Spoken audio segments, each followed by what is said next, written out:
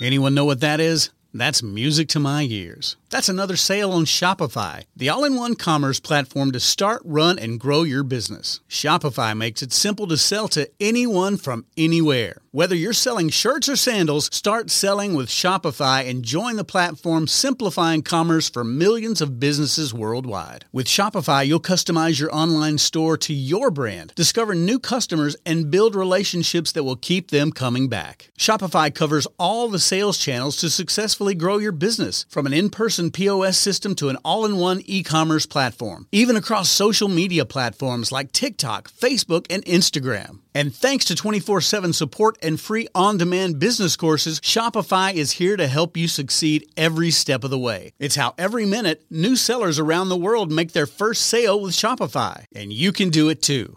I love how Shopify makes it simple for anyone to sell their products anywhere. Whether they're ebooks or earrings, Shopify simplifies starting and running your own successful business. When you're ready to take your idea to the world, do it with Shopify, the commerce platform powering millions of businesses down the street and around the globe. Now it's your turn to try Shopify for free and start selling anywhere. So sign up for a free trial at shopify.com/C-Suite, all lowercase on C-Suite. Go to shopify.com/C-Suite, all lowercase on C-Suite to start selling online today. Shopify.com/C-Suite.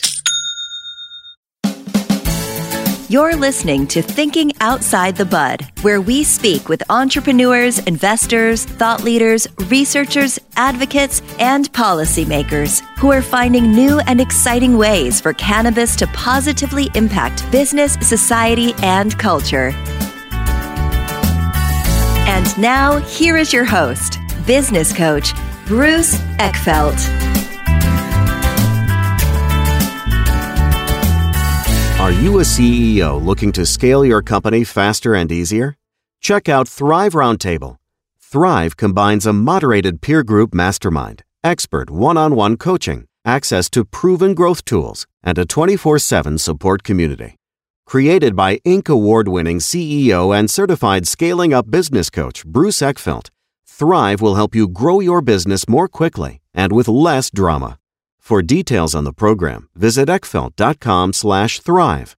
That's ECKFELDT.com/thrive. Welcome, everyone. This is Thinking Outside the Bud. I'm Bruce Eckfeldt. I'm your host. And our guest today is Sean Gold. He is CEO of Pilgrim Soul Cannabis. We're going to talk to him about the work that they do, helping people, helping companies be more creative, think about human performance, and we're going to talk a little bit about how cannabis plays a role in that. Sean's been doing some really interesting work, has created some really interesting content. I had a chance to review some of the products they produce, really interesting creativity guide, and we're going to talk a little bit about why that and kind of their approach, their philosophy about how cannabis can be used in creative processes, helping people really kind of tap into their creativity. I'm excited about this as a creative person, as originally trained as an architect and always looking for how do we help people bring their natural creativity to bear on all the problems, business and otherwise, into their lives. So I'm excited for the conversation. With that, Sean, welcome to the program. Hey, Bruce, thanks for having me. I hope we can drop some knowledge that's helpful to listeners. Yeah, no, I'm sure we will. I'm excited to do it. So why don't we start with a little bit of background, just professionally, like what your background is, how you got into cannabis, how this all came together. Talk to us about how Pilgrim Soul got started. Give us a little backstory, and then we can get into the work you do. Yeah, so I've been doing mostly internet startups since really the beginning of the internet. Even before that, I had a company where you could listen to music on the telephone called Touch Tunes appropriately.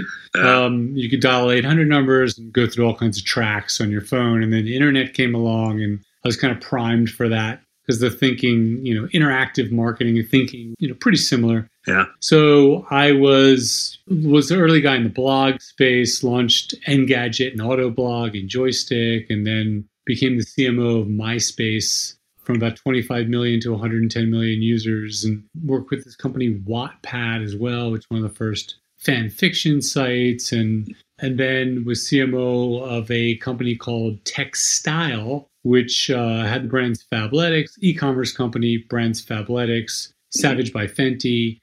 It was one of the first subscription fashion brands. So my career has been in doing things really that haven't been done before and trying to figure things out. And that's what really excites me. And that's certainly what excited me about cannabis and the cannabis industry. A lot to figure out, still a lot to figure out. As far as getting into the cannabis business, when I was CMO of textile, I had a dinner for the Stanley brothers and Charlotte and Paige Figge, the mom of Charlotte from Charlotte's Web. Yeah. And was just so blown away by that whole story and the impact I'd always used cannabis my whole life for creativity and to get a second opinion from myself. But this was really mind-blowing, the impact of CBD on her daughter. And I invited Adam Bierman from MedMen to the dinner and became friendly with him, learned about that business, started helping those guys out as well. I hooked them up with a brand called Lowell Smokes, which in California is the #1 pre-roll brand by about 3x. Yeah. Facilitated an investment from MedMen into Lowell, and then Lowell asked me to become the CMO of their company. And I had always been friends with the guy who started it, who really created the brand. So I jumped in, left, technology and e-commerce. And Lowell was really one of the great brands. I don't know that I haven't really been close to it lately, but it was about heritage and craftsmanship and sustainability. At the time, most of the cannabis brands out there seemed to be just packaging. And we all know that people buy from brands that believe what they believe. So I didn't know what a lot of these other brands stood for, but Lowell was, really about elevating the integrity of the cannabis experience and tapping into the heritage of cannabis and really about craftsmanship. And all that was really coming across. We got a ton of press, did a ton of really interesting press hacks. Happy to talk about a little later. Yeah. And then as far as getting into my own brand, Pilgrim Soul, that really came when I bought Cannabis Creativity Month and a bunch of URLs around that idea.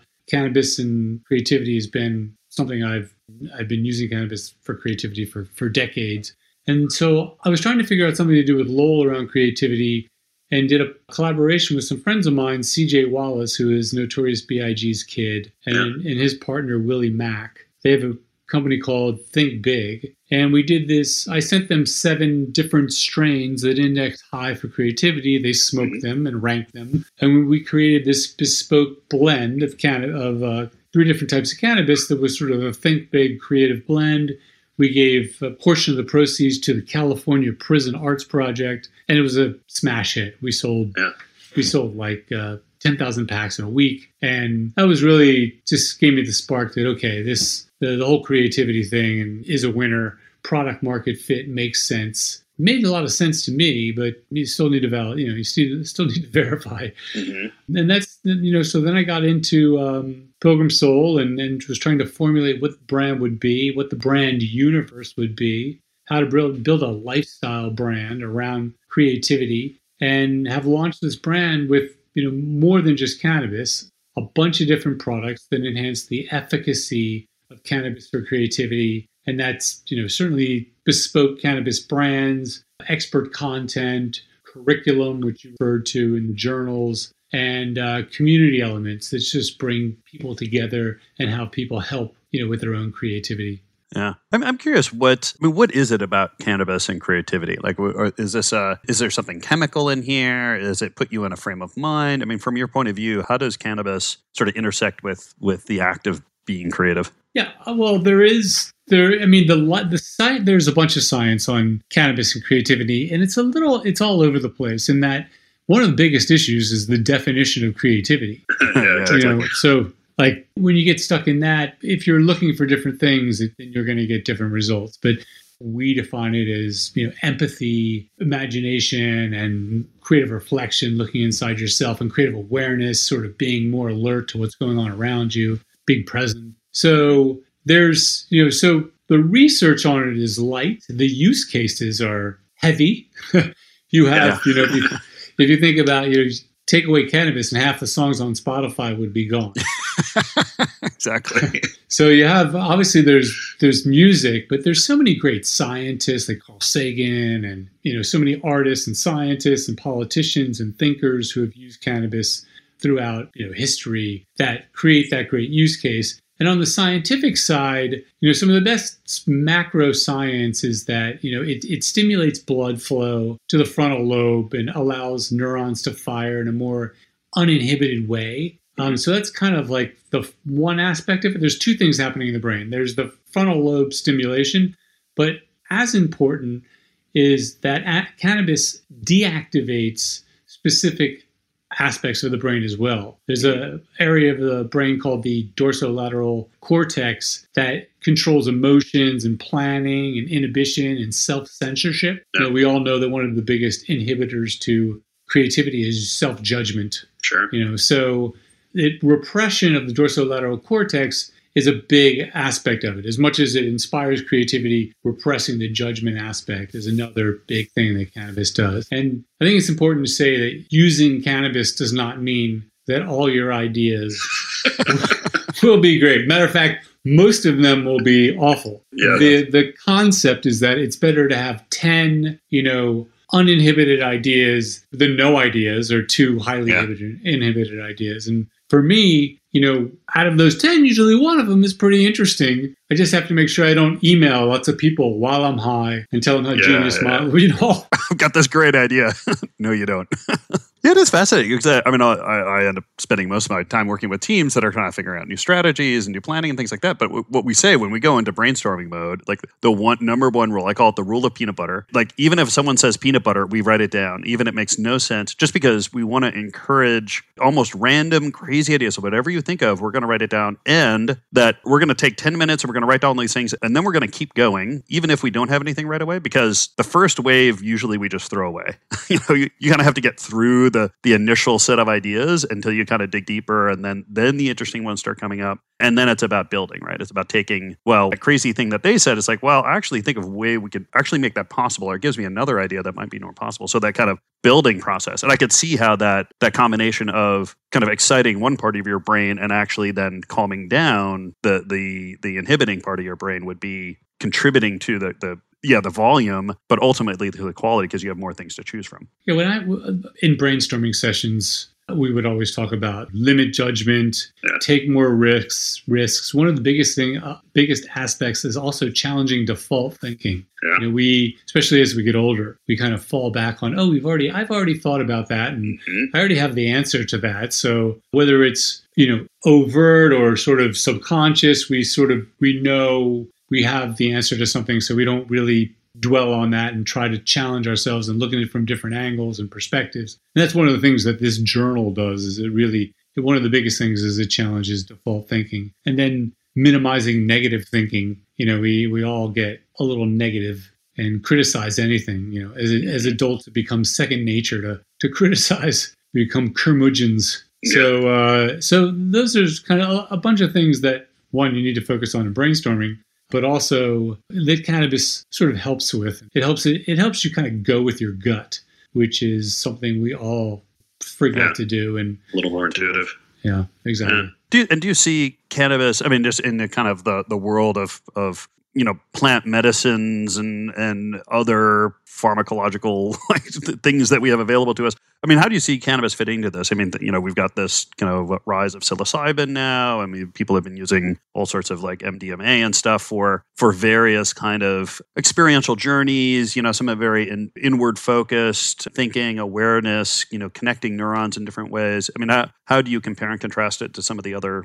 It's a more becoming more acceptable. It's a safe and effective creative hack. As far as cannabis, I'm a fan of all of them when used appropriately and not abused. Yeah. I'm a fan of light dosage, or there are obviously we have people who are microdosing and with all kinds of substances and getting great results. And then sometimes you take an acid trip and it's not a microdose and it's world changing, and you see things and you challenge your perspective in a very deep and meaningful way. And you have a lot of people today doing these trips or experiences with a guide who's helping them through it. There's a lot of services that are coming up. So I'm a fan of all of them. You really have to know yourself and research, understand the process. And obviously, if you have addiction issues, then these are not great things for you. So it's all about really responsible usage and informed usage. But I've experimented with all of them with amazing results.